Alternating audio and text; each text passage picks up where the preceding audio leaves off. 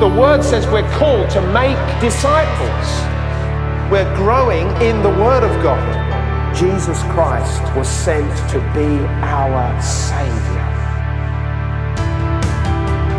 This is the Bromley Town Church podcast.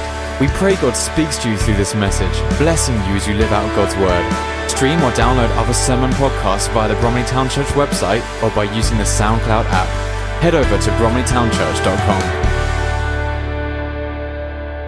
Look, here we are. We're at Beatitudes number 3. We're looking in this sermon series at the sermon that Jesus preached. And incidentally, if I don't mention this now, next week Kevin's going to be preaching, and he's going to be going further into chapter 5. Because we're just doing the first, 11 or 12 verses of chapter 5, the Beatitudes. I want to encourage you to help him to read the rest of the chapter. Otherwise, the first thing he's going to do next week is read the whole thing.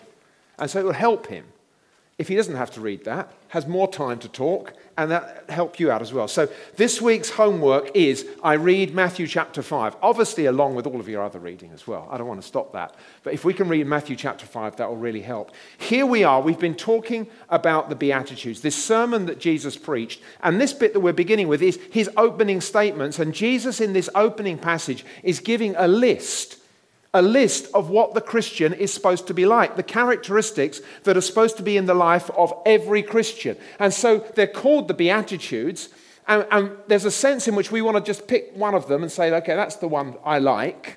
No. This is not a pick and mix list. This is all of this list is supposed to be all of it in your life.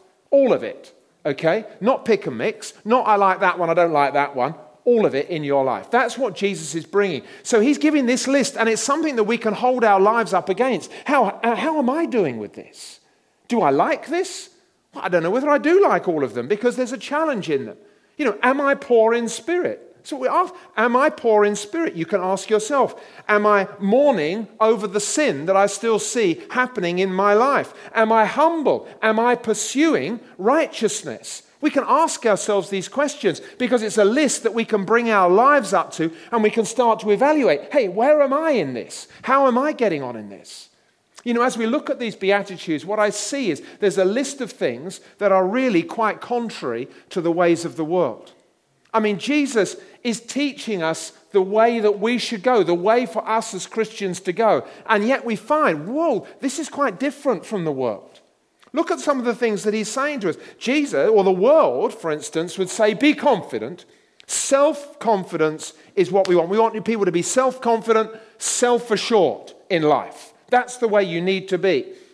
Jesus comes along and he says, I want you to recognize that actually you have a spiritual poverty. And I want you to work on being more and more humble. He says things that are different. The world says to us, make fame, wealth, and happiness your goal. Make that's what will make you great in this world. If you pursue those things, if you engage in those things, if you grow in wealth and happiness and fame, wow, you are going to be the person that has reached the best goal. That's what the world teaches, but Jesus says this, no.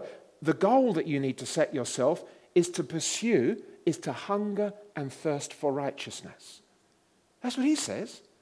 So we've got this situation where the world is saying this, but Jesus is saying that. And so we see these Beatitudes really are quite opposite to the world's ways. But here we want to take hold of the teaching that Jesus is bringing, because this is what is for every Christian. And you know what? It's not just what he says. This is the way for every Christian. When we go into the letters of Paul, we see Paul writing to the Christians in Rome. And what does he write to them? He says this, Romans 12, verses 1 and 2. He says to them, in view of God's mercy, offer your bodies as living sacrifices, holy and pleasing to God. This is your true and proper worship. Do not be conformed to the pattern of this world. See, he's encouraging us again. Don't get hold of the world's goals and ways. No, don't be conformed to that. Get hold of the list that Jesus is bringing, because this is his light that comes into you. So do not conform to the pattern of this world, but be transformed by the renewing of your mind. Then you will be able to test and approve what God's will is, his good, pleasing, and perfect will. So then the Christian is the person who is becoming more and more like Jesus as each day passes. And that happens as we listen to his commands, but not just listen to them, as we listen and take hold of them and obey his commands. We literally live them out. That's when things really start to change. And you know what, for Paul wasn't just somebody saying, hey, I'm going to teach you this. This is what you need to do. Listen to, do this and everything's going to go well. He implemented this in his own life, which is why we read of Paul writing to the Galatians 2 verse 20, where he says of himself, I have been crucified with Christ. I no longer live. Now, he's writing that as a man, so it's not as though he had literally died. He's saying, look, the life I'm now living, you know that life I used to live, the way that I wanted to live, full of self-confidence, going after the goals of the world, that life I used to live, I've died to that. I'm no longer living for that. I have been crucified. In other words, he said, okay, I've put that to death for the sake of Jesus. And the life I now live, I no longer live, he says, but Christ lives in me. So in other words, now Jesus is coming in. If you want to shine like a light, as Jesus wants us to, then we need his light in us to shine out of us. Our light is corrupted. His light is pure. So we need to get Jesus into us. And this list that Jesus is giving to us is important for us. So we have seen so far in this that we will be happy. We will find happiness when we discover about the poverty of our spirit. Happy are those, it says, who mourn. Happy are those who are humble. Happy are those who hunger and thirst for righteousness. And this morning we want to press in, as I say, to the last four of these. The first of which we'll look at today is happy are the merciful. Matthew 5 verse 7, it says, happy are the merciful, or blessed are the merciful, for they will be shown mercy. So we understand from this that the Christian is supposed to be merciful. Well, what does it mean to be merciful? There's one thing to say, like, oh, you're supposed to be merciful. Well, what does that look like? That's the sort of way I hold these. Well, okay, you're telling me this, but what does it mean for me? We've got to understand what it means. So mercy, this is what mercy is. Mercy is compassionate or kindly forbearance that is shown towards the offender, an enemy, or another person in one's power. Okay, I'm going to unpack that more, so don't worry if you didn't understand half of that. The essential meaning of being merciful is that you have compassion. You have a deep sympathy on someone for a situation that they're going through. You're sympathizing, you're empathizing, you're concerned for them. But it's not just that you're concerned, oh, I'm concerned for you, oh, great.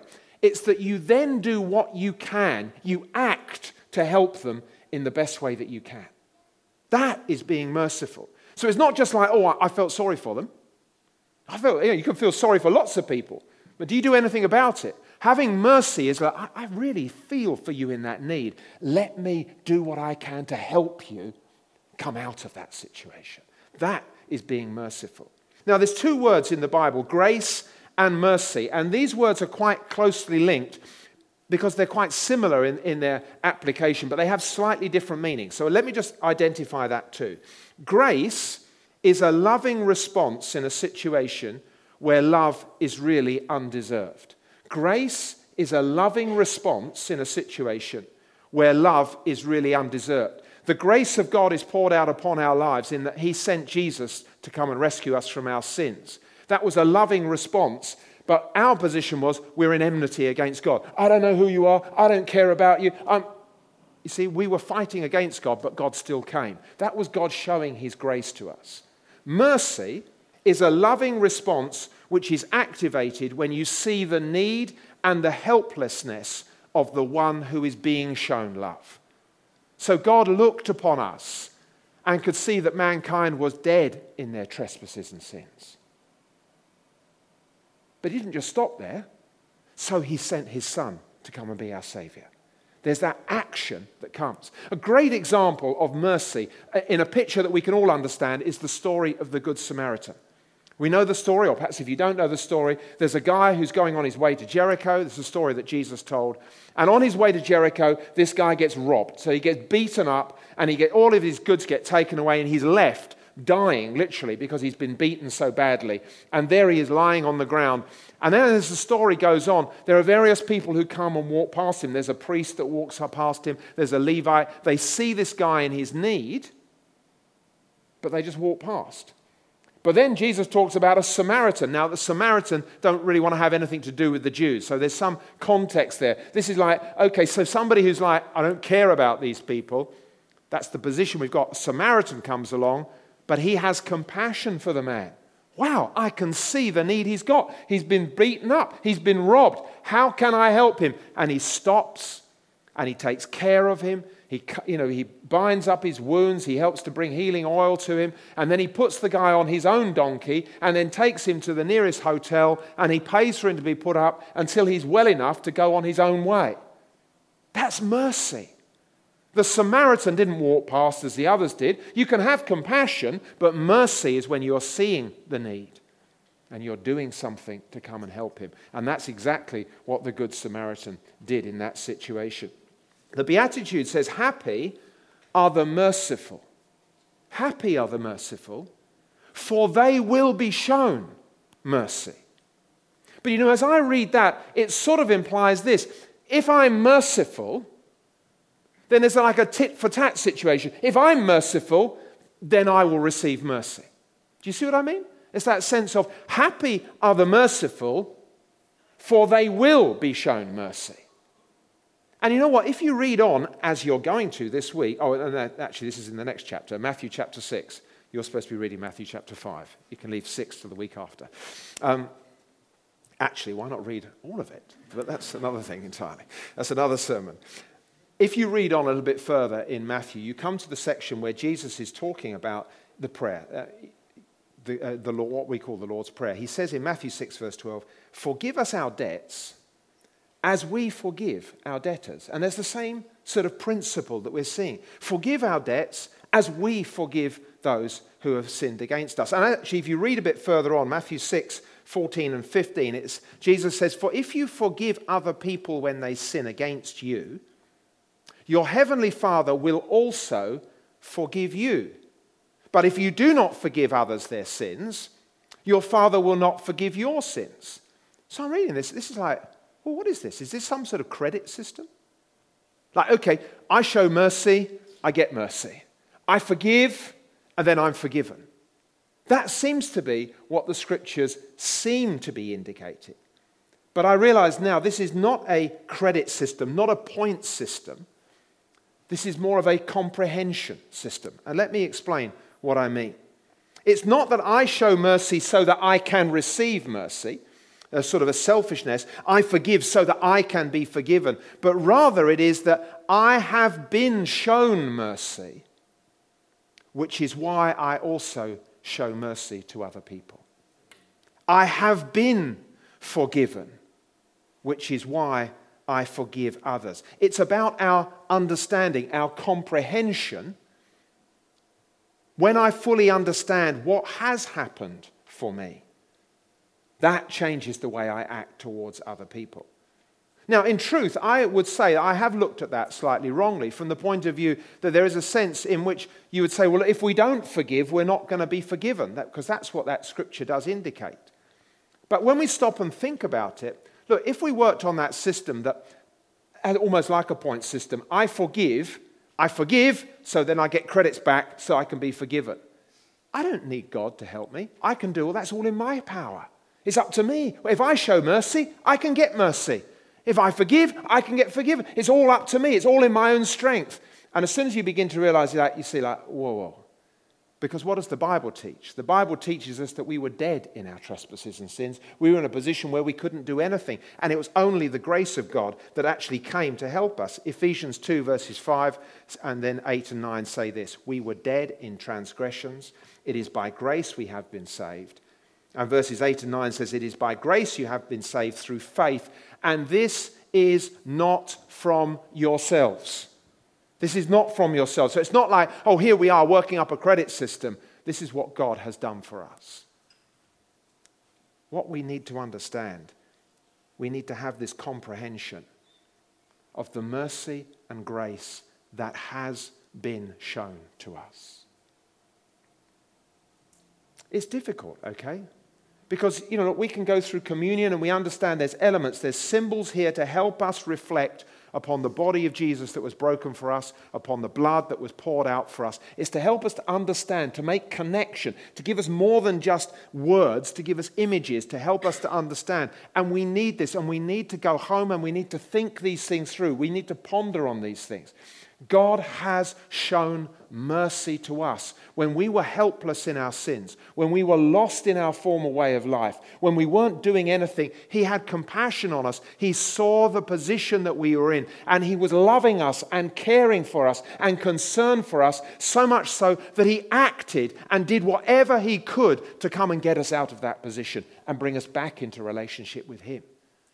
It is because of what he has done for me that I now choose to be merciful to others. Happy are those who are merciful, because they will receive mercy.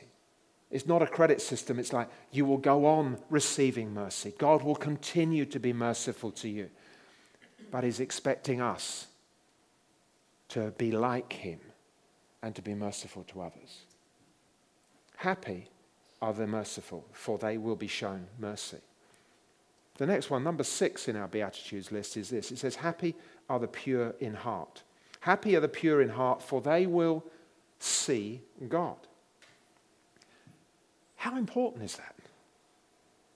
You want to see God?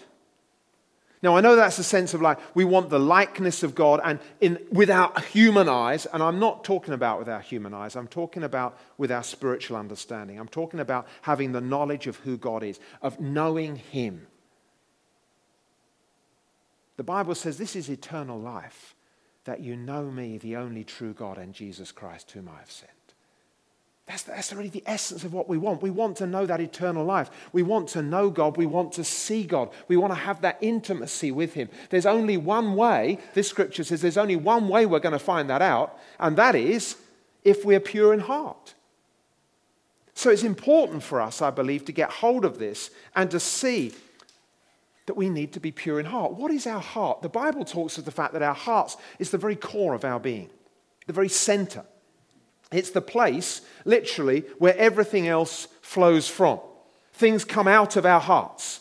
They come out of our hearts and then they come out of our mouths. But they come out of our hearts first. Now, the interesting thing is that Jesus talked about the heart and he talked about things that come out of the heart, but not all of them were good. Listen to what he says. Matthew 15, verses 19 and 20. Jesus says, for out of the heart come evil thoughts, murder, adultery, sexual immorality, theft, false testimony, slander, and these are what defile a person. It's our hearts. Our hearts can have good things, good thoughts. Christmas Day, our hearts are flowing with good things. I want to give you presents. I'm going to serve you lunch. It's almost like good things. But away from Christmas Day, I want what I want. I see something in the world. I see this. I want to take hold of that. Out of our hearts, all sorts of things flow. Jesus is saying, listen, you need to think about the heart. The heart needs to be pure if you're going to see me. How important is for that? Here we are in church saying we want to see God. We want a close relationship with God. Well, that means, by definition, we're saying I need to make sure that my heart is being cared for and that I am purifying my heart. Now, it's not only Jesus who's saying this. The writer to the Hebrews underlines exactly the same thing. Hebrews 12, verse 14, he says, make every effort to live in peace with everyone and to be holy.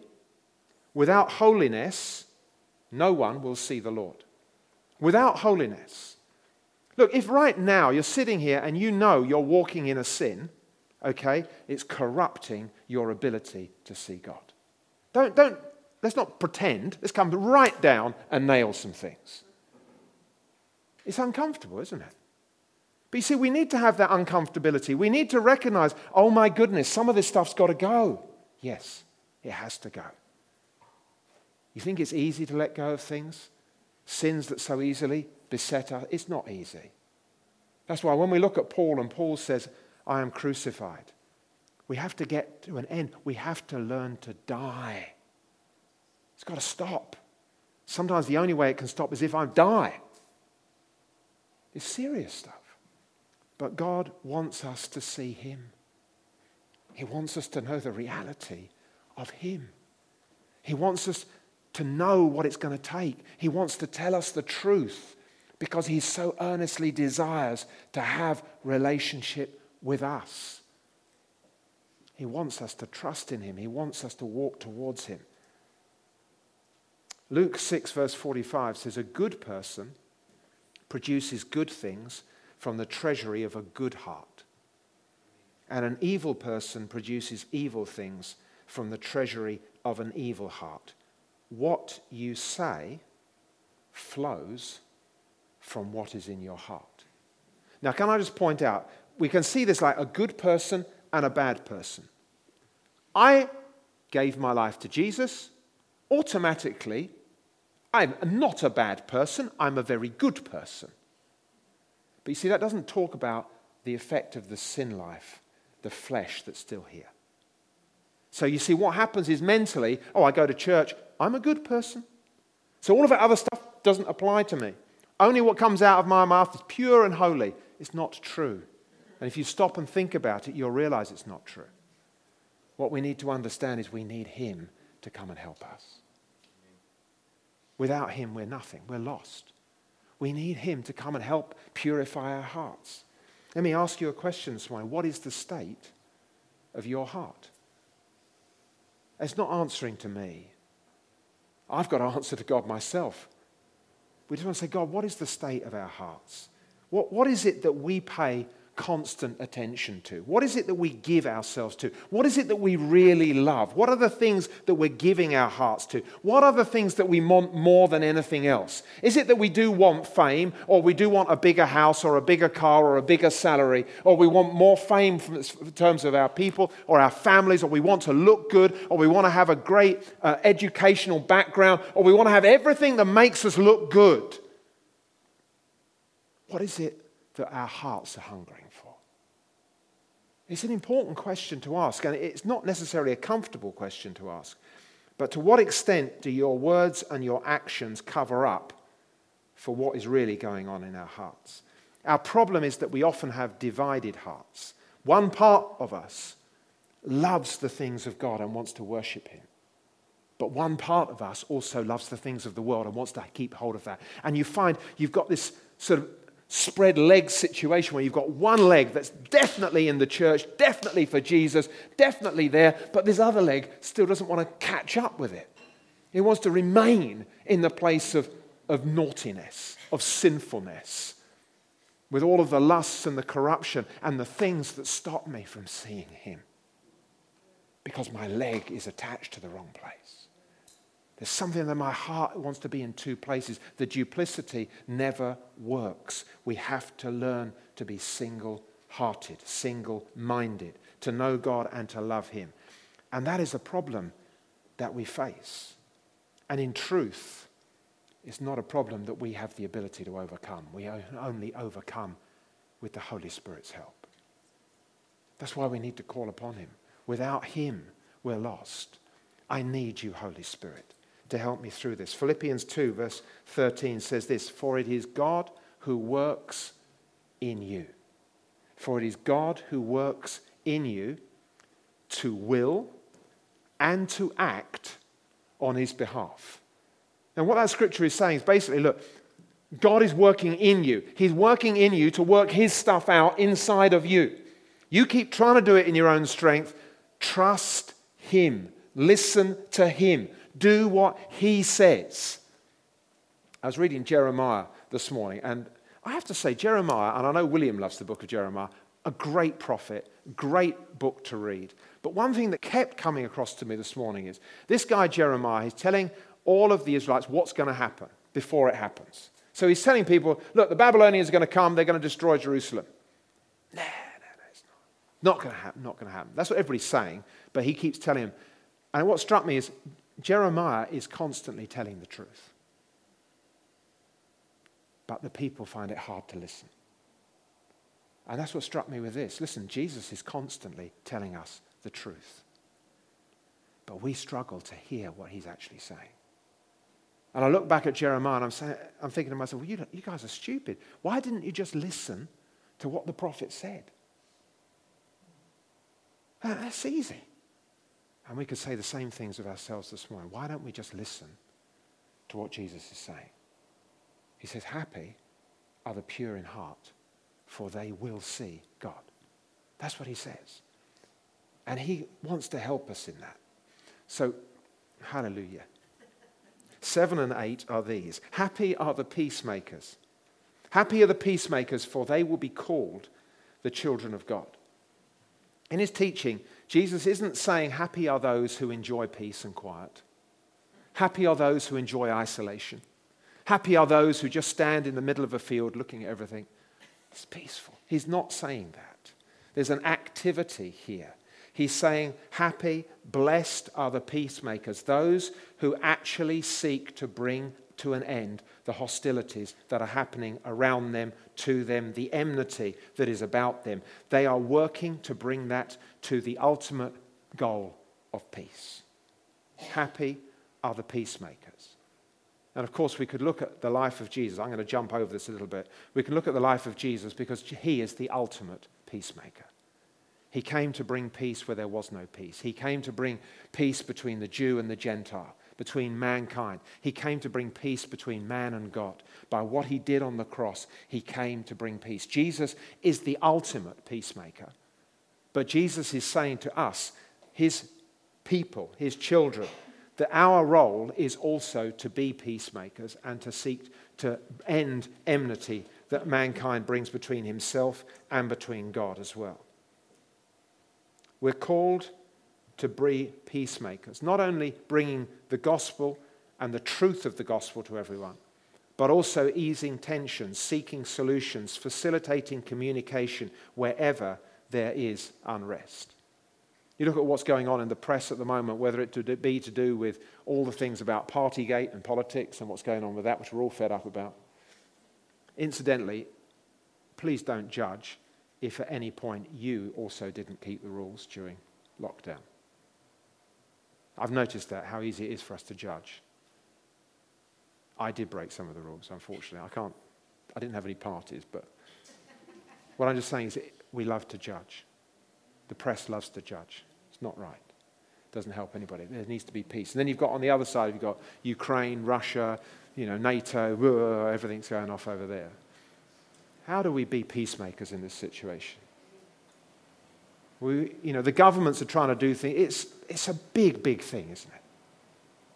He's called us to be peacemakers. I don't know the situations that surround you, perhaps family, unrest, workplace, unrest, children, unrest, whatever. We need to be peacemakers. We've been called to bring peace. And sometimes that means laying down our ideas, our agenda for the sake of peace. Peace is sometimes difficult to find, but he's called us to be peacemakers, and that is what we are. Peacemakers will be called children of God. You know what it's like with the children? I can say it here because I know my daughter's here, my grandchildren are here. They're mine. Hands off. That's how it makes me feel as a dad, as a granddad. That's how it makes me feel. Listen, this is Jesus talking about you. You're my children. Hands off everybody else. They're mine.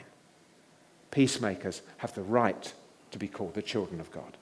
Finally, and that's not just about the youth, that's because we're getting through to number 8. Happy are those who are persecuted because of righteousness. Theirs is the kingdom of heaven. Well, here we are at the end of the Beatitudes, this list of Jesus. Thank you, Jesus, for saving the best bit till the end. He's basically saying, if you follow this list, this is what's going to happen. But you see, we've already identified in listening to the list that he's presenting something that is different from the ways of the world. And when things are different, people speak out about them. Hey, that's not the same. Conform to the way that I want you to conform. But people don't always conform to the way that you want them to conform. They do things differently. And when you're different and you're living differently, then people who aren't living the same way want to start pointing it out to you. And so they start saying things. What are you doing that for? It's okay for me to take these things home from the office. No, it's not. It's stealing. Well, you say what you want, but I think it's okay. I mean, gosh, they don't pay us enough. You've heard all the sorts of things we're talking about, I'm sure, whether it's you in your situation or you've heard from somebody else. We know this stuff happens. Jesus is just saying, listen, persecution comes to those who walk in the ways that I am asking you to walk. So with that in mind, we shouldn't be surprised at receiving persecution for seeking to live out the Beatitudes. Hungering and thirsting after righteousness looks strange and odd when other people are hungering and thirsting after pleasure and self-satisfaction. It just looks odd. It's interesting to note that Jesus didn't say, happy are those who are persecuted for political reasons. He didn't say, happy are those who are persecuted for a particular cause. He didn't say, happy are those who are persecuted because they were fanatical. No, he said this. He said, happy are those who are persecuted for righteousness. You see, because often we can say, like, I'm being persecuted because I'm standing up for Boris. Who are you lot? I'm standing up for him. Why should he be judged? You could be persecuted for that. Jesus is not going to say anything about that. This is a political thing. And we can stand up and say, well, I'm supporting this cause. This is the best cause. Everybody should be following my cause, and this is the right thing. And it may have good about it, but it's not the same thing. Jesus says this, you get persecuted when you are following righteousness, which basically means when you're living the way that Jesus has asked you to live. Amen. That's what it's about. That's when we're going to face persecution. Oh, yes.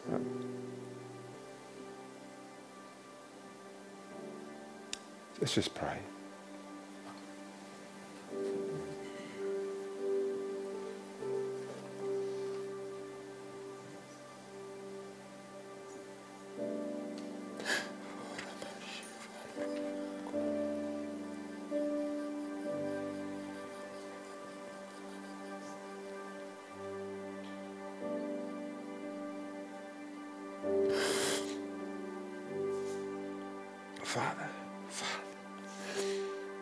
Father, what do we say? What do we say? We have fallen short of your standards.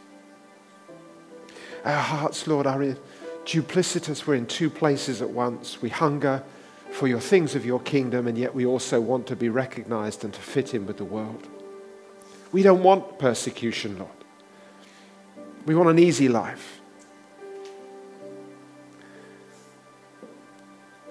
Please, Lord, help us to understand these Beatitudes. Help us to understand this list. Help us to make it into our lives. Help us to draw these things into our lives. Help us to live in purity of heart, Lord. Help us to be peacemakers to those around us. Lord, we need your help, Lord. We want to be merciful. We want to show mercy to those around us. Lord, give us the resources. We don't just want to be helping so that it looks to others like we're being good. We want to do it with the right motives, with the right heart. And we need help. So please, Father, let us hear the sermon that Jesus preached and help us to put it into action in our own lives. We pray, Holy Spirit, seal these things in our hearts. May the words of Jesus echo in our minds to help us as we live through the week. Lord, as we're going back into our homes, into our schools, into our colleges, into our places of work, into our supermarkets, or wherever we are, Lord, may the voice of the Holy Spirit keep speaking to us the truths that we've been looking at, so that truly we may live for you and that we may see you and love you and have a relationship with you. We pray this in Jesus' name. Amen. Amen. Thank you for listening to this message from Bromley Town Church. You are always welcome to visit us on a Sunday morning, or join us again for more messages here online. You can also stay connected with us at www.bromleytownchurch.com.